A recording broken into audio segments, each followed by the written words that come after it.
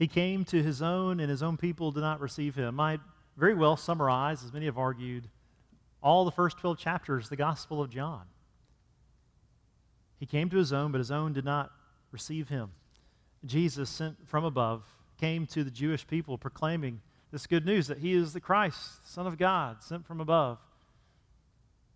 And yet they would not receive him. I've entitled our sermon today, We Reflect What and Who We Worship, either for our ruin or restoration. This is taken directly from Dr. G.K. Beale's book, We Become What We Worship, A Biblical Theology of Idolatry. In that book, Dr. Beale outlines the impact of idolatry. Idolatry is the worship of anything or anyone that takes the seat of the Lord. That of highest reverence, or we might say for the foundation of your life, that of the greatest depth and foundation. This is idolatry.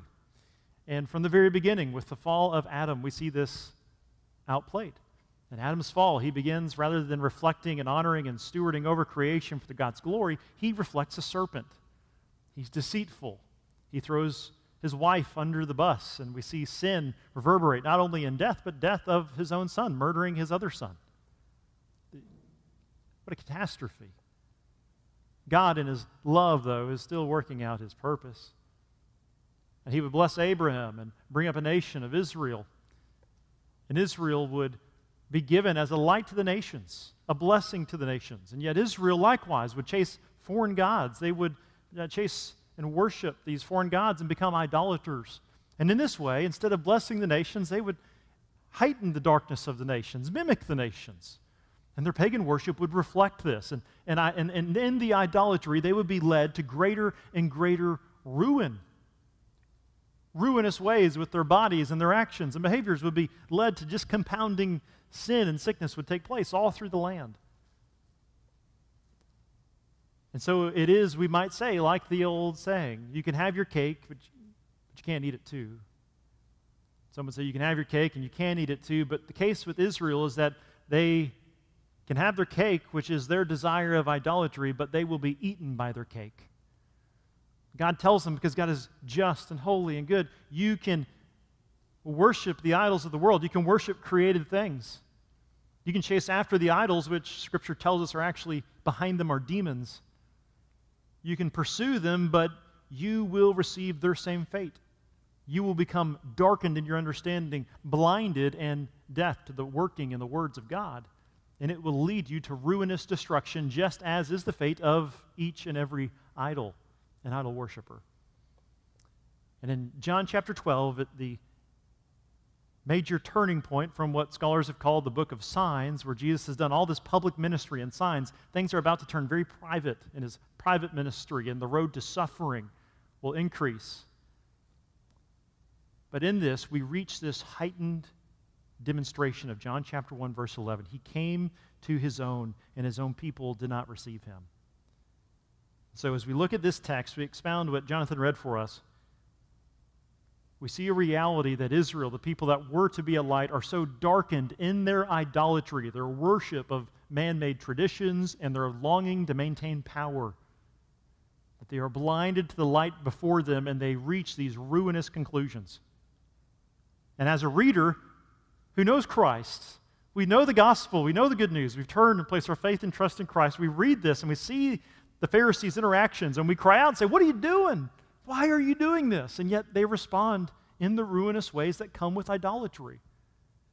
In the same way, we can look at our world and see destructive, terrible things taking place, and we can say, what are you doing? And yet it's the response of idolatrous living.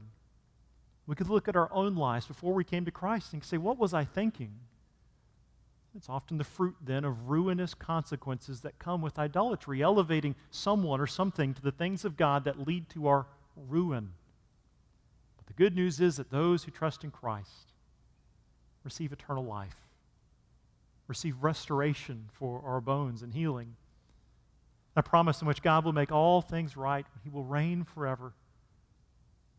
That's the good news that we have in light of the heavy but serious and bad news that we'll begin to unpack here, as we're going to note 3 different Old Testament texts that John brings out for us, Jesus references, that for the Israelites should have gone off like a neon flashing sign of their own idolatry. As we note the first component, that Israel's leaders worshipped idols, and therein reflected their blind and darkened idols to their own destruction.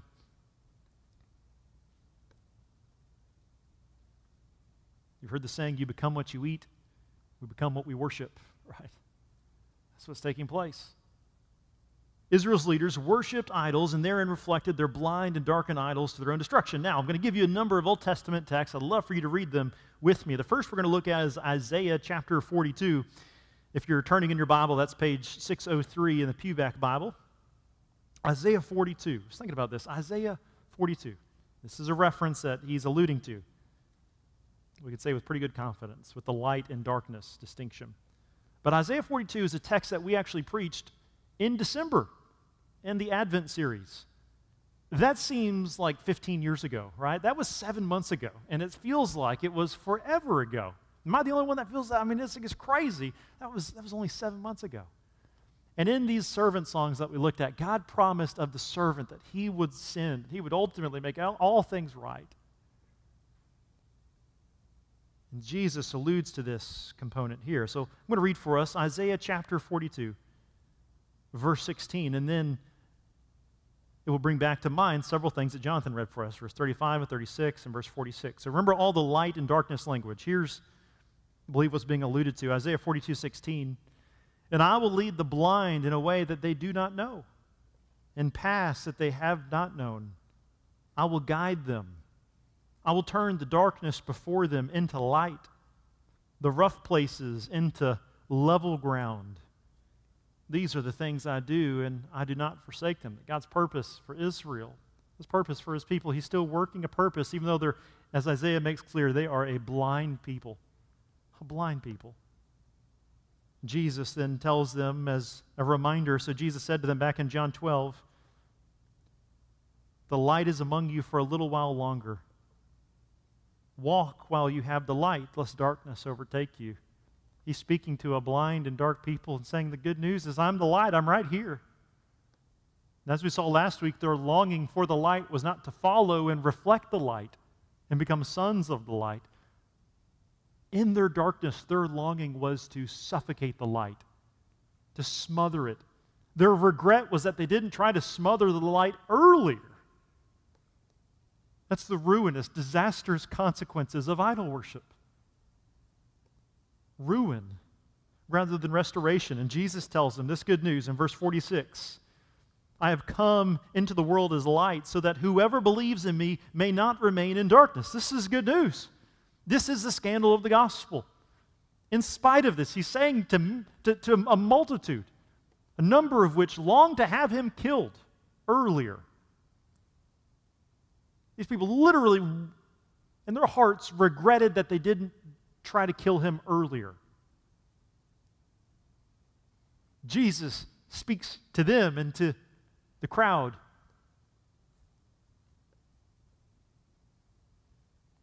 If you will believe in me, whoever believes in me may not remain in darkness.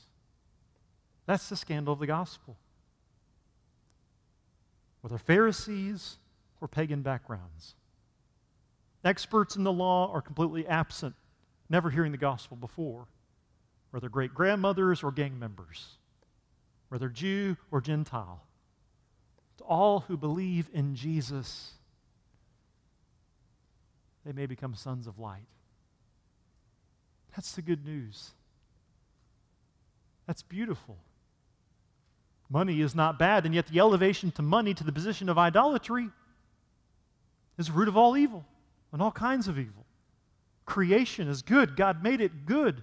And yet the elevation of creation to the position of God is idolatry and leads to ruinous ends. And we can look simply around in ourselves and on the news and see the effects of this.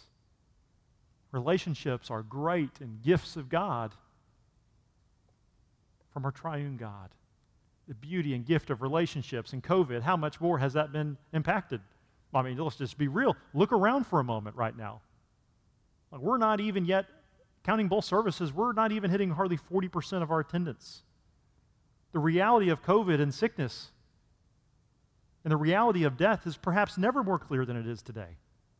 And the longing for relationships is more hungry now perhaps than ever, at least in my recent memory. And yet relationships elevated to a point and position that only God can maintain will always lead to ruinous ends. The great gifts of God that take the place of God in our lives lead to ruin. That's what Jesus models out for Israel to understand and to grasp and to listen to. I'll read for you Deuteronomy 7. Actually, you can flip there. I may read it before you get there. It's a challenge. Deuteronomy chapter 7. Go! Deuteronomy 7. In this text, we have a warning that God gives to Israel not to intermarry with the pagan nations. And as a reminder, they would make different business transactions, which would be to give their children in marriage. That would form allegiances so that when trials came, they had this contract in place that they would be protected. And this is part of the judgment that God will give to Israel through Isaiah. He gives it to Judah because they're ultimately going, and rather than turning to God, they're looking to the superpower down toward the south. They're looking to Egypt to protect them from Babylon. And they're exchanging, they're giving away their children in marriage. And they're intermarrying, and he does exactly what God warns them would take place here in Deuteronomy 7, 1 through 4. Again, the danger of elevating relationships and any of creation and money and protection to the place of the Lord. Deuteronomy 7, when the Lord your God brings you into the land that you are entering to take possession of it, and clears away many nations before you, the Hittites and the Girgashites and the Amorites and the Canaanites and the Perizzites and the Hivites and the Jebusites and the Lufganites. I was trying to think through our membership to make sure nobody lives in Lufkin right now. I don't think we do. And if so, forgive me. 7 nations more numerous and mightier than you.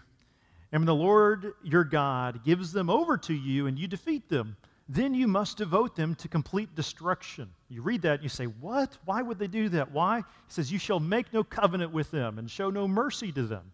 You shall not intermarry with them, giving your daughters to their sons or taking their daughters for your sons. Here's the reason in verse 4, chapter 7. For they would turn away your sons from following me to serve other gods.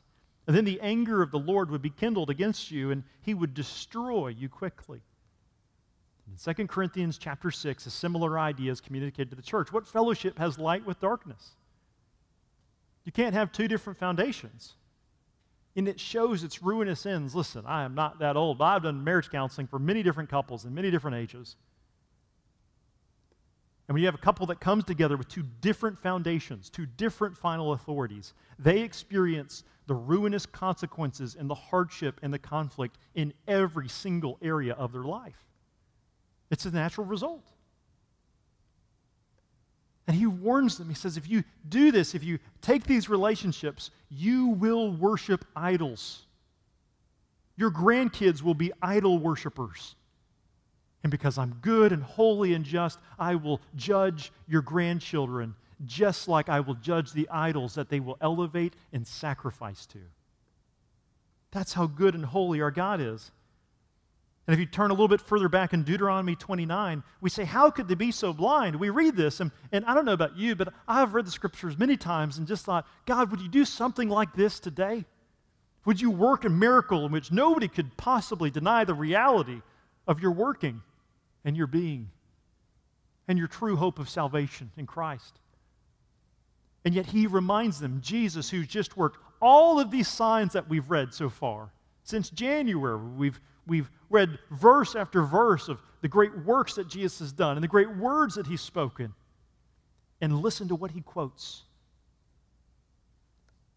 Deuteronomy chapter 29, 2 through 4. He alludes back into their memories the blindness of Israel.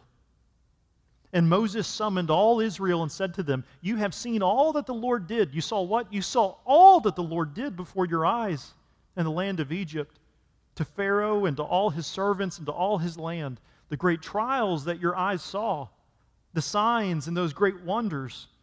But to this day the Lord has not given you a heart to understand or eyes to see or ears to hear. And John tells us in John chapter 12, verse 37, though he had done so many signs before them, speaking of Jesus, they still did not believe in him. We could see the most undeniable of miracles. Unless God opens our eyes and our hearts to believe, we will not. We will double down in a denial and a hatred of God because his position is already filled with a custom idol that we, on our own powers, will not give up. We will become extra blind. In Isaiah chapter 6, verse 1 and 10, that's alluded to in this text as well, in verses 40 through 43, is exactly what happens in Isaiah. And the application is right here for us, crystal clear. In Isaiah chapter 6 text, we've preached on that text before in the past, and in John, it's good that we did, because in John, he's alluded to it now several times. In John chapter 6, Isaiah here stands before the throne, and he's filled with horror and shock at the glory of God, and he's horrified at his lips. His mouth, I'm a man of unclean lips. He's aware of his sinfulness, and God has an angel come and take a coal and burn it on his lips. And in ancient Near Eastern cultures, many argue, many say, that when they would make their idols, they would say when the stone would come and they would burn that idol's lips, that little stump that they would take and worship, they wouldn't worship that. They would believe it represented some other god.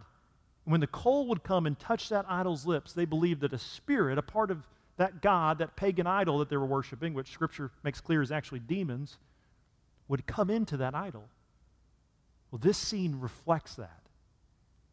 God brings this stone and he makes Isaiah clean, and his spirit indwells him to go forth to Judah, who is in a constant state of enraging idolatry.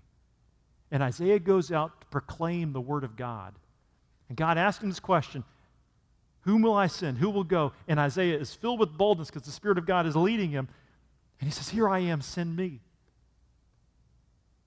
And if I was writing Isaiah, as a preacher, I would say everyone responded by faith in Christ, and it was amazing. But that we know that's not what happens in the book of Isaiah, is it? The people doubled down in their rebellion. They hardened their hearts even more in their idol worship. They listened to false prophets that itch their ears. And it leads to their ruin in captivity. But a remnant still believes. A remnant still believes. Believer in Christ, this is our calling. Proclaim the truth of the gospel. That yes, we live in a world that is marked by blindness. Yes, we have friends and family members, and we turn on the news and we see people marked in blindness and walking in ruinous ways. But we know the good news. We know that there is true hope, true love, true life, true forgiveness, true mission, true purpose in Jesus Christ, the light sent from above. And if they will come to believe in him, to worship him, they will receive eternal life. That's good news. That's the news we must double down very functionally. In this time in our culture, we must take advantage of the freedoms that our country has given to us, that have recognized these freedoms given from God, that we can speak of the gospel without any fear of anything greater, for the most part, than social uncomfortableness, awkwardness. And I'm not minimizing that. That's a thing. Make no mistake. The social pressure is powerful.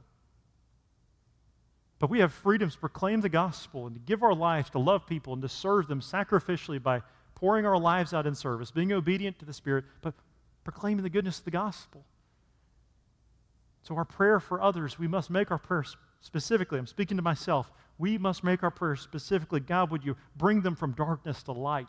Would you give them eyes to see? Would you stop them from the ruinous idol worship that they love? Would you stop them? Stop them. Whatever you have to do, God, stop them and bring them to the light and use me to do so. I don't believe we can pray that consistently without that giving us a mark of unusual compassion in a world that is so quick to pound each other for anything possible. That's what darkness does. It runs on the rough path that Jesus makes straight. That's the good news for us. We know the good news. We're in the light. We go on to the final verses, 44 through 50, that finishes this book of signs, chapter 12. And in comparison to Israel, who's darkened in their idol worship, we have Jesus, who's the light sent from above, the proclaimer of the light. He does what Israel would not do. Jesus perfectly worshiped God and therein reflected and brought forth his light to the world, bringing salvation from destruction to all who believe in him. That's how chapter 12 finishes off. Jesus cried out and said, "Whoever believes in me believes not in me, but in him who sent me." We've seen this so many times, and we'll see it in the Lord's Prayer. The clear unity of purpose, in essence, between the Father and the Son, that the Son will do everything that the Father has set out for him to do, and as he says here, he speaks every word that the Father has given him to speak. For God loves us that much.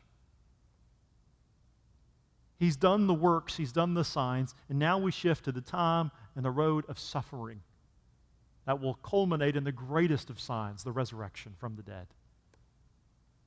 This is good news. For the message for us as believers that we gather together and we worship the Lord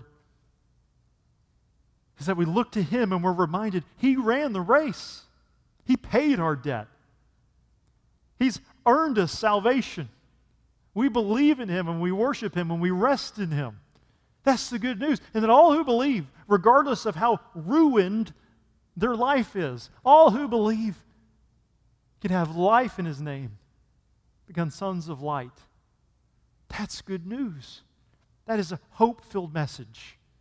And it is truth.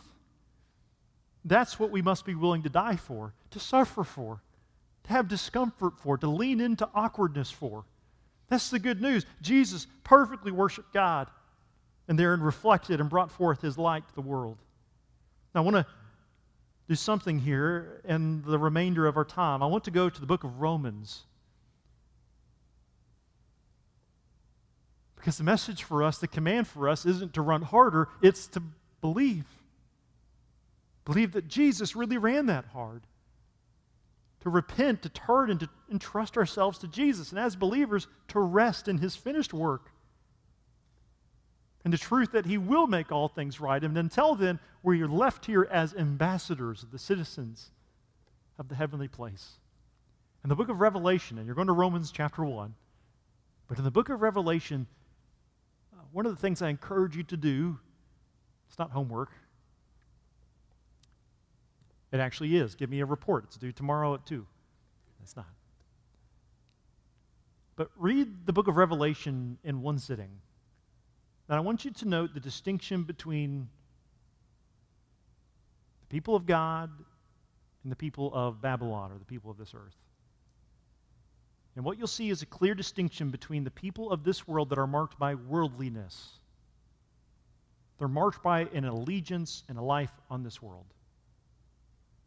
Don't try to ask and answer all the questions that come to mind. Just read it and note that distinction of the qualities that you see of the people of God, of the bride of Christ, where their treasure is and their purpose is and their attention is. And just note those two distinctions. In the book of Romans, chapter 1 and chapter 12, we note the distinction of all people. First with the Gentiles in Romans chapter 1, and with the Jews coming later on, chapter 2. But a people who are blinded in their idolatry. Their bodies are ruinous because of it. Their minds are ruinous because of it. And their worship is idol-filled and ruinous. And when we make our way finally to Romans chapter 12, verse 1 and 2, we have this restored picture.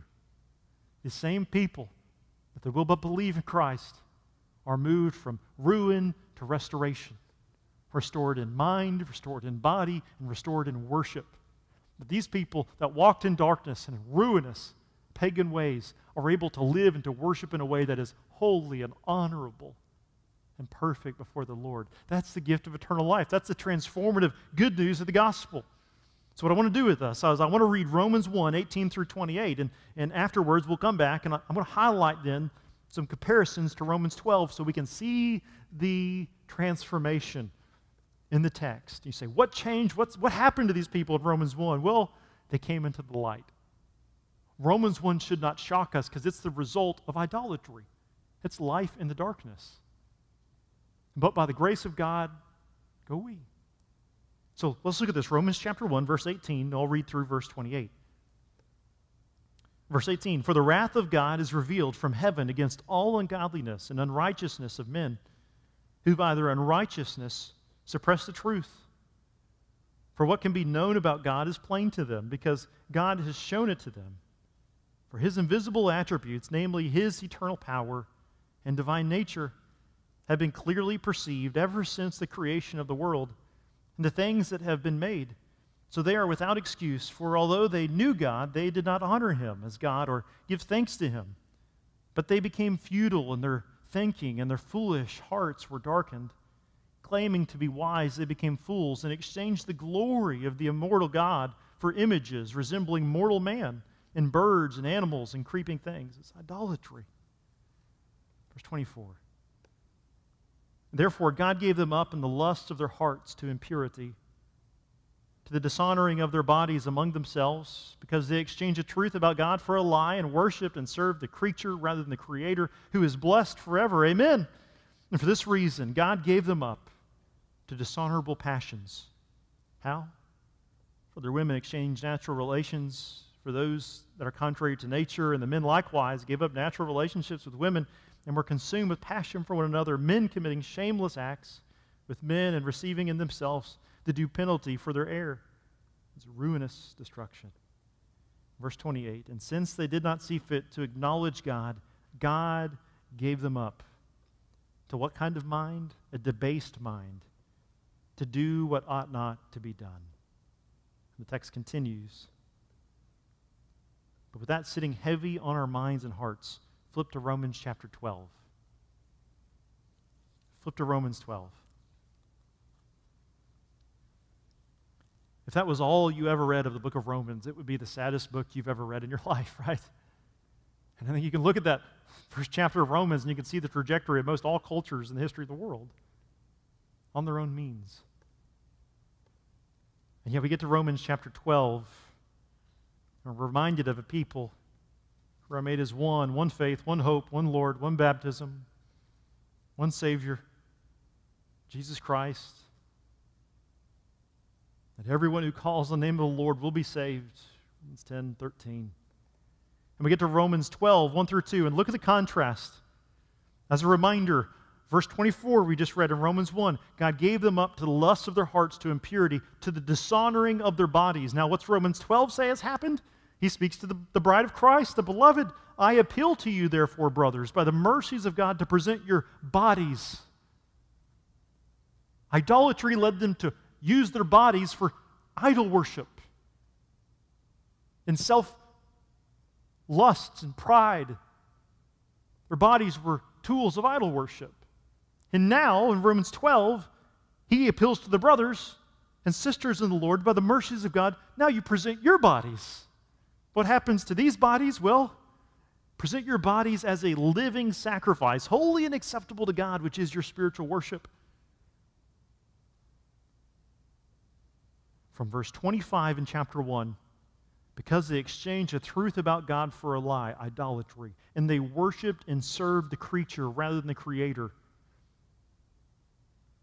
God, in His grace, because of what Jesus Christ has done, is able to take idolaters and take them into people who live as living sacrifices, holy and acceptable to God, which is our spiritual act of worship. When we gather together in corporate worship, we sing to the Lord with our lips. We confess our sin together. We humble ourselves and fix our eyes on the Lord. Individually, we walk out in response, saying, Lord, I want to please you with my life and my mind and my attitude and my heart. Help me, my body, to live a life of worship for you this week. A living sacrifice. The Lord takes bodies of corruption and turns them into holy, living sacrifices. And what about our minds? He told us in verse 28, God gave them up to a debased mind. A debased mind. What's the contrast to a debased mind? It's what God does for all who believe. Romans chapter 12, verse 2, do not be conformed to this world, but be transformed by the renewal of your mind, that by testing you may discern what is the will of God, what is good and acceptable and perfect. A debased mind is the opposite of that. God rewires and transforms for His glory. That's the good news that you have, believer. That's the good news for which we gather today. So may God, as we look at our country and we see increasing components of darkness echoed and celebrated and championed, let us not be moved to cynicism or bitterness. If we had a loved one that ran at this wall and would not stop until their teeth were coming out and they were not completely unconscious, it would be one of the most traumatic and grieving things we would ever see. And we wouldn't hate them for it. We'd be moved with them. We would want better for them. Stop. Come to the light. That's the goodness of the gospel. That's what the book of signs in John 1 through 12 does with the book of suffering. It says, look to Jesus, believe and worship Him, and come into the light and the ruinousness of your life that you're experiencing as a kingdom of fool's gold. That is the natural consequences of idolatry. So come to the light. Come to Jesus and live. That's good news, isn't it? That's good news. What a charge God has given us as believers, young students, senior adults, and all in between. This is the charge that God has given us as we deploy to different places all throughout this week to proclaim a message of restoration in Christ to a people who are in ruinous ends. So, next steps. 3 different next steps, questions. One of these takes place for lunch today. And here's a question: how has worshiping Jesus delivered me from ruinous ways that once dominated my life? So first we look at our own lives. We look at our pasts. We don't stay at our past. We press on. But as you look at your life and you look at how the Lord in His light has delivered you and protected you from so many ruinous things, take time over lunch to say, God, thank you for protecting me from this. Thank you for changing my mind and giving me peace and pleasure in doing your will and not in those former ruinous things in my life. So discuss those things. Discuss them with your family. Talk about some of the ruinous things that you see that God has protected you from. Not simply protected you from, but enabled you and called you to live a holy and pleasing life in those components. Second, Jesus is the only hope for blinded, idolatrous believers. Until one worships and walks by the light, they will act out their ruinous ends. So how might remembering this stir me to be both more loving and uncompromising in my longing for unbelievers to chiefly come to Christ this week? This is online and in person. We can only have one greatest desire from somebody. That's it. We can only have one greatest desire for them, for our kids, for everyone, for our neighbors. Our greatest desire is our church mission statement: to glorify God by making disciples of Jesus Christ. That has to be our chief desire for every neighbor, for every friend, for every coworker. God, would you give me an opportunity to steer this conversation toward you? Would you give them eyes to see, because I cannot. So pray that the Lord would make that our ultimate chief end in our relationships, that this text would be a reminder of that. And then finally, one day we will be fully delivered from all idolatry and its ruinous effects upon our health, our relationships, and government. So the final question to ponder, next step to take this week is, what are you most looking forward to the Lord restoring? All things totally. The new heavens and new earth. What component of restoration today are you most looking forward to? That's good news. That's reason to sing. So church family, would you stand with me as we sing in response to the proclaimed word of God?